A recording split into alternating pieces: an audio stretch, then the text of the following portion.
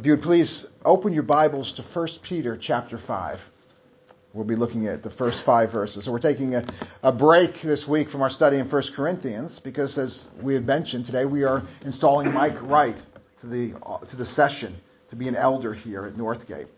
And it's appropriate when we do this to really to have the sermon focused on the ordination, on the installation, on the work of an elder. And this is really a good reminder to Mike and to Jack and to Nathan and to me and to all future elders of what is the work of an elder. But I don't want you, those of you who are not elders, to check out and say this has nothing to do with me. Really, what we're talking about apply to all Christians, not just elders. Elders are really just to be exemplary of these traits, but they're really traits for every single Christian to aspire to. And it's also good for every member really to understand the design of leadership in Christ's church, to recognize that godly leadership is really a gift to the church. It helps us to understand how to pray for, how to support our leaders. So 1 Peter chapter 5, verses 1 through 5. Hear now the word of the Lord. So I exalt the elders among you as a fellow elder and a witness of the sufferings of Christ, as well as a partaker in the glory that is going to be revealed. Shepherd the flock of God that is among you, exercising oversight, not under compulsion, but willingly, as God would have you, not for shameful gain, but eagerly, not domineering over those in your charge, but being examples to the flock. And when the chief shepherd appears, you will receive the unfading crown of glory. Likewise, you who are younger, be subject to the elders. Clothe yourselves, all of you, with humility toward one another. For God opposes the proud, but gives grace to the humble. Let us pray. Yes, Lord, you oppose the proud, and you give grace to the humble. And Father, I humbly come before you, knowing that I am not up to the task of expounding your word. But Father, that is the call that you have given me. And I pray by the power of your Holy Spirit, Lord, that you will anoint my words and they will be your words. And each one of us, Father, we know that are not able to hear your words. We're distracted. There are other things on our minds, other cares of the world, sins on our minds that keep us, preventing us from hearing it. And Father, we pray by the power of your Holy Spirit that you will clear all of that out. And Father, we will hear from you. We will see you. And we will be changed by this encounter with your word and this encounter with the living God. We pray it in Jesus' name. Amen. And with this passage, among others, it gives us a picture of God's design for his leaders in his church. And this passage, as I mentioned, is not just relevant to elders. This is for the church. We all must know God's standard for leadership, both when choosing a church to attend, but also in choosing leaders and holding leaders accountable to God's word. And even the way that Peter introduces his instructions for the elders, this tells us much. Because even in the way he introduces it, there's an implied instruction in this introduction. And unfortunately, it's one that's not often followed. It's sometimes given lip service, but if this was truly followed, truly embraced, I think this would remove so much of the leadership disasters that are sadly all too common in our current church. And that implied instruction is that there should be a plurality of elders. A plurality of elders. That's why we have multiple elders on the session. We don't have just one leader. Look at verse 1. He says, so I exhort you, the elders among you, as a fellow elder. A fellow elder. Remember who is speaking here. This is Peter. This is Simon Peter. Peter was the leader of the original 12 disciples. Peter, along with James and John, he was part of Jesus' inner circle. Peter was an eyewitness to the transfiguration, the earthly sufferings of Christ. Peter was the spokesman for the church in the first part of the book of Acts. And here he refers himself not as Pope, not as a supreme leader. He refers to himself as fellow elder. See, Peter puts himself on the same level as the other leaders. In fact, in other places, we see Peter actually subordinate to other leaders, such as in Acts 15 at the Jerusalem Council. It was James, the Lord's brother, not Peter, who was presiding over the meeting. Also in Galatians, Peter submits to Paul's rebuke over not eating with Gentiles. So nowhere in Scripture does Peter refer to himself or set himself up as a superior rank to the other leaders. And this is a sharp contrast with the Roman Catholic Church, whose argument for the superiority of the Bishop of Rome was Peter's superiority, the claim that really has no biblical merit. And also that the Bishop of Rome is somehow the successor to Peter. As we see here, Peter saw himself as a fellow elder. And church history shows us that from very early on, due to worldly ambition, due to sinfulness among the elders, this plurality of leadership, this was abandoned. Very shortly after the apostolic age, one elder in the church or in the city, he would rise above the others and he would claim the title bishop. And probably this was really influenced by the secular leadership models of the day, where there was an emperor or a king. But we see both in Paul's letters and this passage that the office of elder is really the same as the office of bishop. They're just simply two different Greek words used to describe the same office. And there is really a benefit to the plurality of elders in that it provides mutual accountability.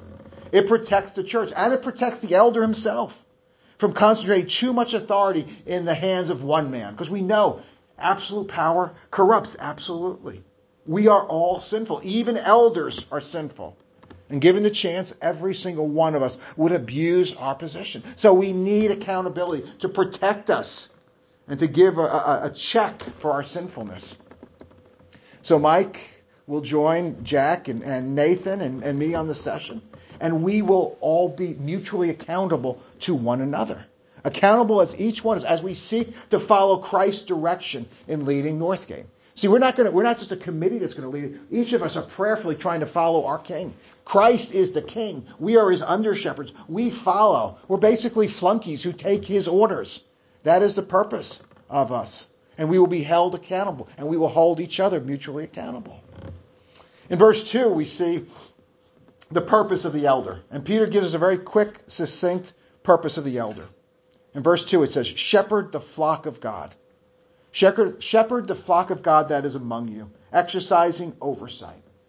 See, the purpose of the shepherd is to care for the sheep.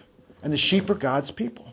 That is those who he is in charge of. Not every Christian. The elder's not in charge of every Christian. It's those that God has given him, the flock that he has given him charge.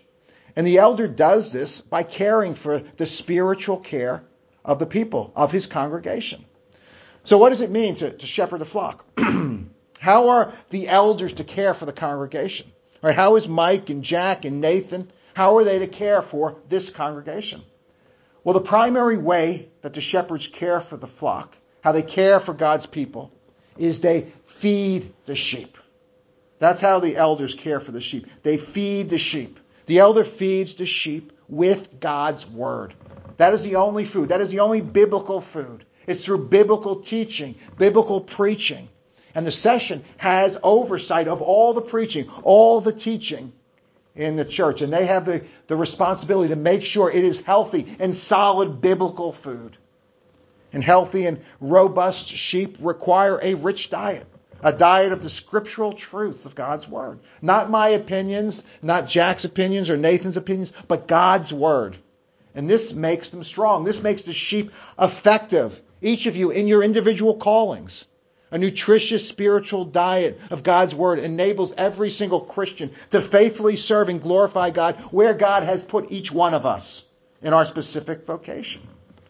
And the shepherd not only feeds the sheep, the shepherd also protects the sheep. The shepherd protects the sheep from predators, from thieves who want to kill the sheep, from false shepherds who want to lead the sheep astray.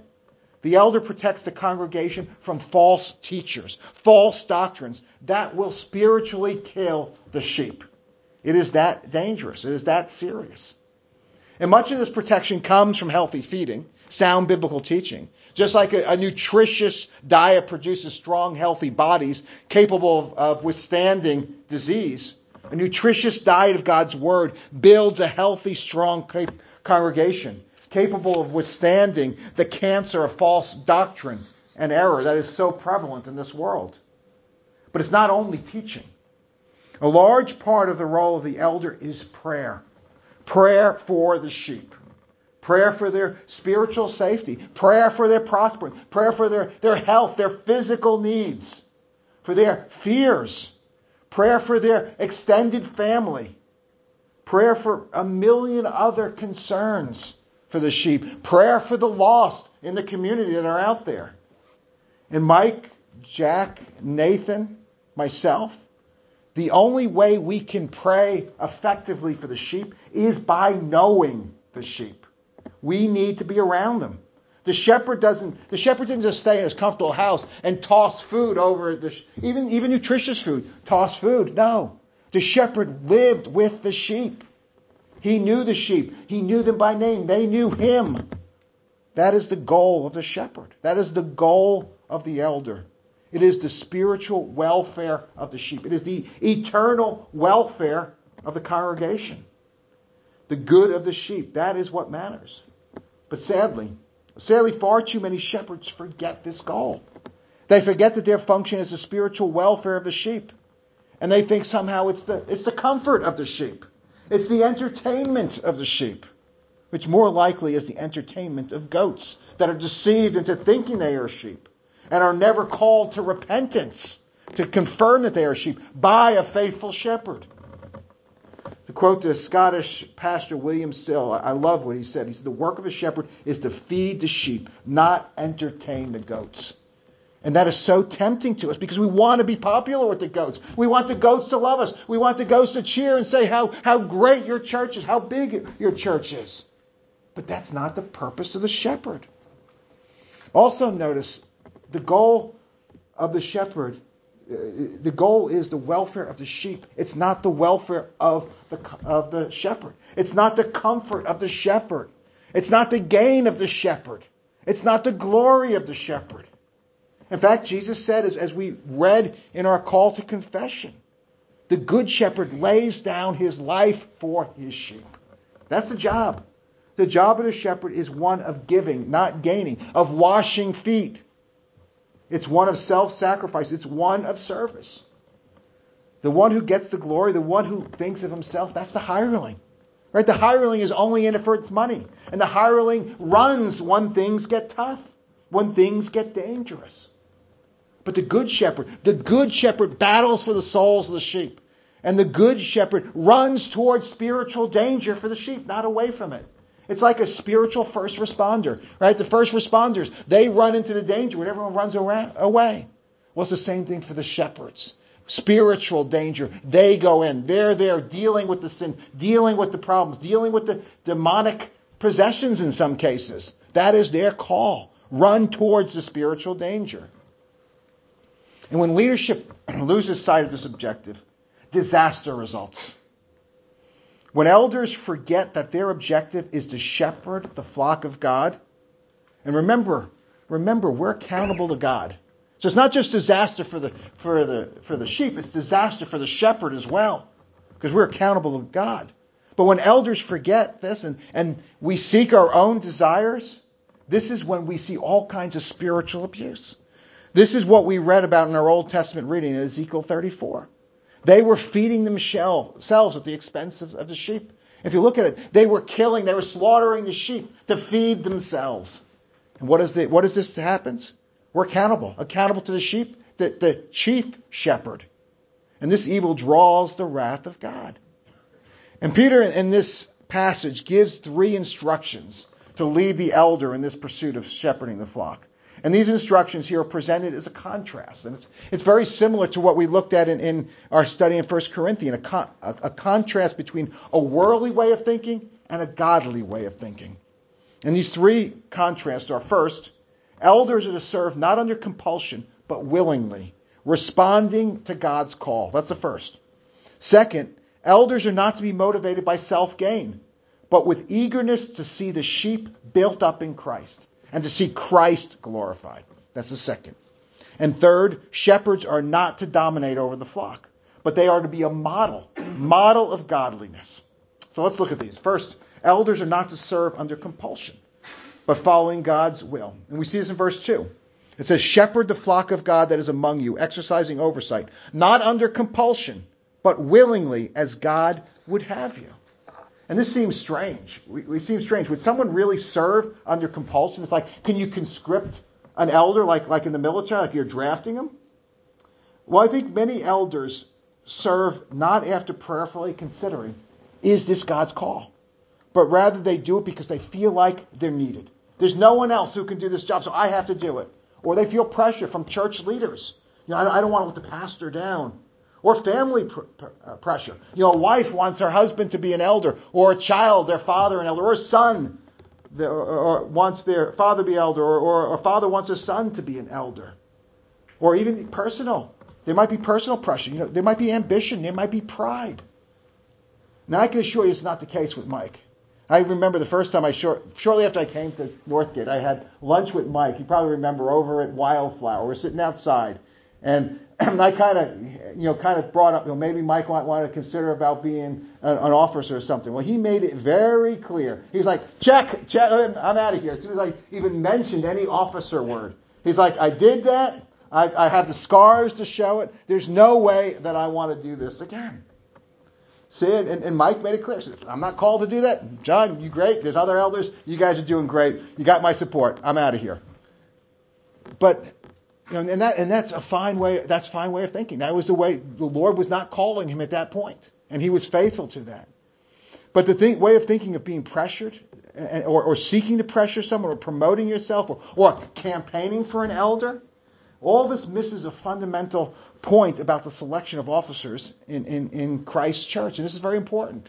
And thankfully, a small church like Northgate is not as much of a temptation. In a bigger church, it may be a temptation because, truthfully, there's not much status that you get as an officer in a tiny little church like this.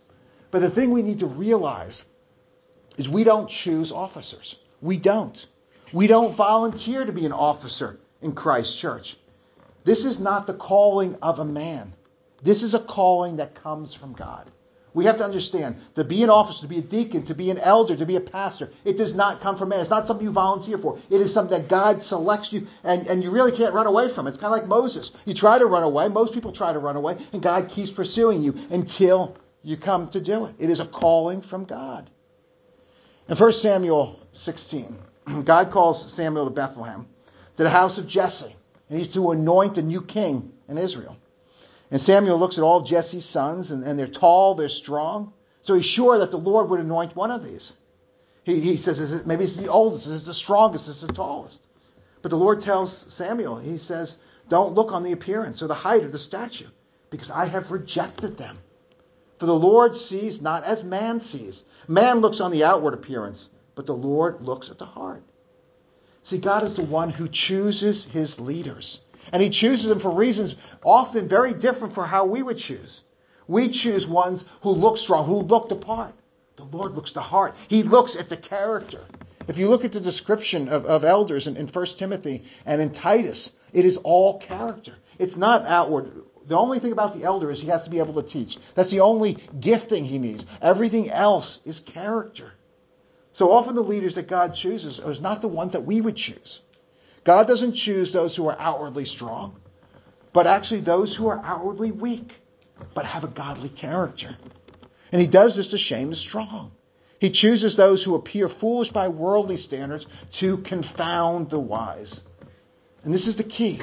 The key is that no man should serve as an elder or a deacon or a pastor unless he is called by God. And the only way you can discern this is by prayer and by godly counsel, by a sober evaluation of a spiritual gifting, of godly character, as I mentioned, by 1 Timothy 3 and Titus 1, by providential circumstances. Are you in a situation where there is a need for an elder? And here's a big one. Here's a big one that I would say is probably the number one to say whether or not you're called to be an officer. Do you have agreement with your wife? Does your wife say you should be an elder or a pastor or a deacon? If your wife says absolutely not, you run away. As a matter of fact, when we're evaluating, that's one of the characteristics. If you say your wife's not on board, then we wouldn't even consider it. And all of this, see, that's just one part of it. There is the internal call. That's how you discern the internal call. But there's an external call. That's being done by the church. See, as elders, we're continually praying. Is this man someone that is being called by God to serve on the session or serve on the diaconate? And then even beyond that is the call of the congregation. So even if it passes all that, I've got the internal call, I've got the session. Now the congregation has to vote and confirm this. Well, in the case of Mike, God confirmed his calling by removing all this strong aversion. When as soon as I mentioned offer, he tried to get out of the room as fast as possible, removing that. And again, I can testify it was a strong aversion. God confirmed this with Carol. He confirmed it with the members of the session as we met with him, as we examined him. And he confirmed by the congregation, voting unanimously to elect Mike to be an elder. And each step of the way is bathed in prayer. We don't rush into it. We pray to see if we are following God's will. And there's a reason why we go through so much effort. Why the bar is so high to become an officer. The reason why you have to be certain that this man is called to be an elder. And it's because without God's calling, you cannot expect God's supernatural empowerment for the office. See, the job of an elder is a spiritually dangerous job. Spiritually dangerous. When I was called to be a ruling elder about 16 years ago, I remember I was told that I would now have a big bullseye on the back of my back. And I tell this to every man who is coming both to be training to be both an elder or a deacon. You now have a bullseye. Satan wants to take you out. Satan wants to strike the shepherd so the sheep will scatter. And if you don't have the call, to sustain you, you will either compromise, be ready to entertain the goats, or you will be chewed up and spit out when the pressure comes. You can't stand unless you have the calling, unless you have God's supernatural anointing. So this is the first characteristic of an elder. The first contrast, he does not serve under compulsion or by the will of man, but he serves willingly according to the call of God. So this is not something we take on himself. It is a calling from God. That's the first. The second contrast we see is that elders are not to be greedy for personal gain, but eager to serve. We see this in verse 2. It says, shepherd the flock, not for shameful gain, but eagerly. And we've all heard stories of ministry leaders and pastors living in multi-million-dollar mansions, all paid for with tax-exempt housing allowances, using donations to buy not just a first but a second jet, living lavish lifestyles, living like a celebrity with movie stars. And all of this on the back of the donations from hard-working sheep. Some of them making costly sacrifices to give this money so that it can be lavishly spent on themselves. And this verse condemns shameful gain, sordid gain, sleazy gain. It's talking about a person for whom money or personal advancement is the sole priority. And it doesn't really just have to be money. It could be advancement. It could be personal reputation. It could be power, control in the church, advancement of ego. See, the key here is the motivation is self. Self becomes the sole motivation. And they will do anything to advance their personal agenda. Legal, illegal, ethical, unethical, to maximize their self-gain. And truthfully, there is no place for this attitude among any Christian, among any who is regenerate, let alone the Christian leader. But sadly, we see it all too often in the church. Now, the church is not a corporation. It may be appropriate for a corporation to, within legal and ethical means, maximize its profit or maximize its influence or its market share. Right? This is the way our economy works. But this is not the case for God's church. This is not the case for the elder. And sadly, the worldly success and influence of a particular church or the promotion of an individual leader, of his platform, sadly, this is far too common in Christ's church. But this is not our goal. The church has a completely different metric. The elder has a completely different metric. And what is this metric? Well, the text says the elder is to serve eagerly. Well, eagerly. Eagerly for what? He should be eager to shepherd his specific flock that he's been entrusted with, eager to obey the Great Commission, eager to make disciples, to care for sheep, to strengthen the sheep, eager to recover the lost sheep, eager to bring the lost into the fold, to make goats into sheep. And the church's metric is much higher. It's much more noble than to maximize profit, to maximize influence, to maximize market share, or anything else to do it ourselves. No. It is to maximize God's glory. That is the goal for each and every Christian, but especially for the shepherd, to maximize God's glory.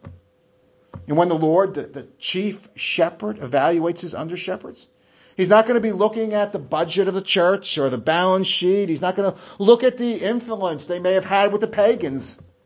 He's not going to look at the size of their platform or the size of their buildings. He knows all this. He gives all this as resources to do the mission that he has given us.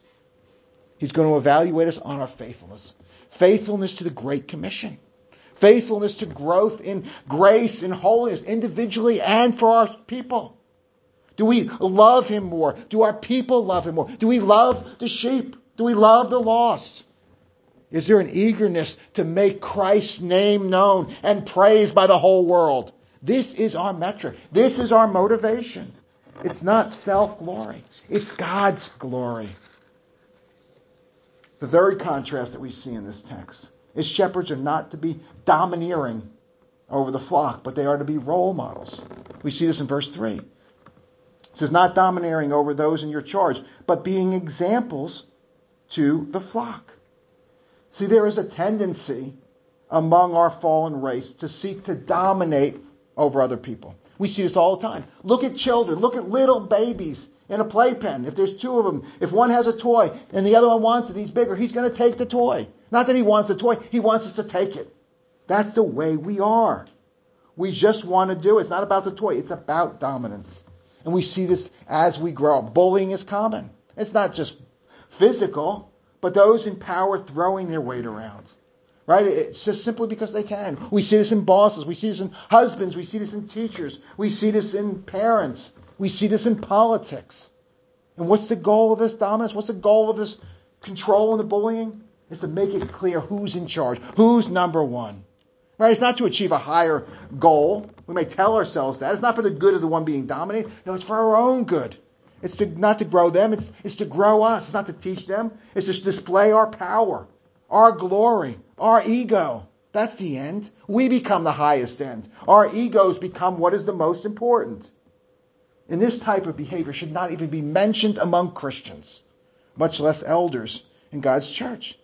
But sadly, far too often, it's those who have this type of attitude who are drawn to leadership in the church. Sadly, that's the case. No, the goal for us is not to display our own glory, but rather to display God's glory. And for the elder, God's glory is displayed by the faithful shepherding of God's people. And this means growing them in grace, strengthening them in faith, helping them to become more like Christ. And how is this best done? Right? How do we do this? How do we make people grow in sanctification? Is it yelling at them? Become more holy? Stop doing that? Or pestering them? No, you got to keep going. Keep praying. You're not praying enough. You're not doing enough. You're not at church enough. Beating on them? No. It comes with patience. It comes by praying for them. It comes by modeling and being an example for them. Now, what does this example look like? Is it like going around and saying, look at me. Look how holy I am. Right? If you really work hard, you can no longer be that miserable wretch that you are. You can approach my greatness. Is that what we're called to do? No, not at all. What we model is a sinner saved by grace, desperately clinging to Christ. What we do is you say, look at me, I'm a mess. There's nothing worth imitating in me other than Christ. And I look to Christ, and in Christ I can be great. And we say, if I can do it, if a miserable wretch like me can be saved by God's amazing grace, then no one is behind that pale. No one is beyond the pale. Then you too. Then you could become. That's what we model. We model wretchedness, clinging to Christ. And this is why I think God chooses ordinary, weak men to be elders. He doesn't choose the superstars because they're unapproachable. He chooses those who are weak in themselves, but who are clinging to Christ. And in Christ they are strong. And there's no person who has ever lived, no person who is so evil, so bad, so miserable, that if they genuinely come to Christ by grace alone, through faith alone, in Christ alone, there's no one who cannot be saved. Similarly, there's no person who's ever lived other than Christ himself who is so holy, so righteous, so good that they don't need this amazing grace. So as elders, this is what we model. This is what Mike has modeled ever since I met him. We model the need for the gospel. We model the sinner trusting in Christ alone for salvation. Now you may have noticed that these three contrasts that Peter lists for the elder, not to serve under compulsion, not to serve for shameful gain, not to dominate the flock, they really all demonstrate the same character trait. The character trait which really is essential for the shepherd of God's people and is actually required of every single follower of Christ. Again, that's why I said you have to check out, because this is applicable to every single Christian. And that character trait is humility. Humility. Think about it. Humility is beyond everything that we talked about. And in verse 5, Peter shows us in verse 5, he says, likewise, you who are younger, that is those who are not elders, be subject to your elders. And then he addresses all Christians. He says, clothe yourself, all of you, with humility toward one another. For God opposes the proud, but gives grace to the humble. And here we see the key. Here is the takeaway. The takeaway for the elder and the leader. The takeaway for the follower. It's humility. We must think and act and live in humility. And every contrast that we looked at is a contrast between the way of pride, focusing on self, and the way of humility, focusing on Christ and leading others to him. And here's the truth. Here's the reality. The only way for any of us to be effective for the kingdom of God, both elders and non-elders, the only way for any of us to have an impact for Christ, the only way to receive the glory, the unfading crown of glory spoken of in verse 4, is for all Christians, is to choose the humble road. The truth is, the paradoxical truth is, the way up is really the way down. Whoever would be great must be a servant. He who would be first must be last. So here's a challenge to Mike and to Jack and to Nathan, and as well as to future elders, and to also to all of my brothers and sisters in Christ. Because each of us, each and every Christian, young, old, male, female, we are to resist the ways of the world. We are to resist the leadership models of the world. We are to resist self-promotion, self-glory, making it all about me. We are to make it all about him. Make it all about Christ. So brothers and sisters, humble yourselves before the Lord, and he will exalt you. Let's pray.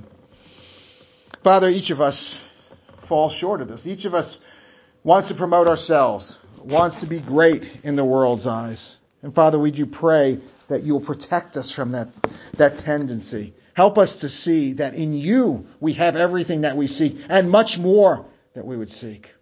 And Father, we pray now that as we come to install Mike, Father, we pray for that grace to be upon him and that you will fill him with your Holy Spirit as he leads this church as one of our ruling elders. And we pray in Jesus' name. Amen.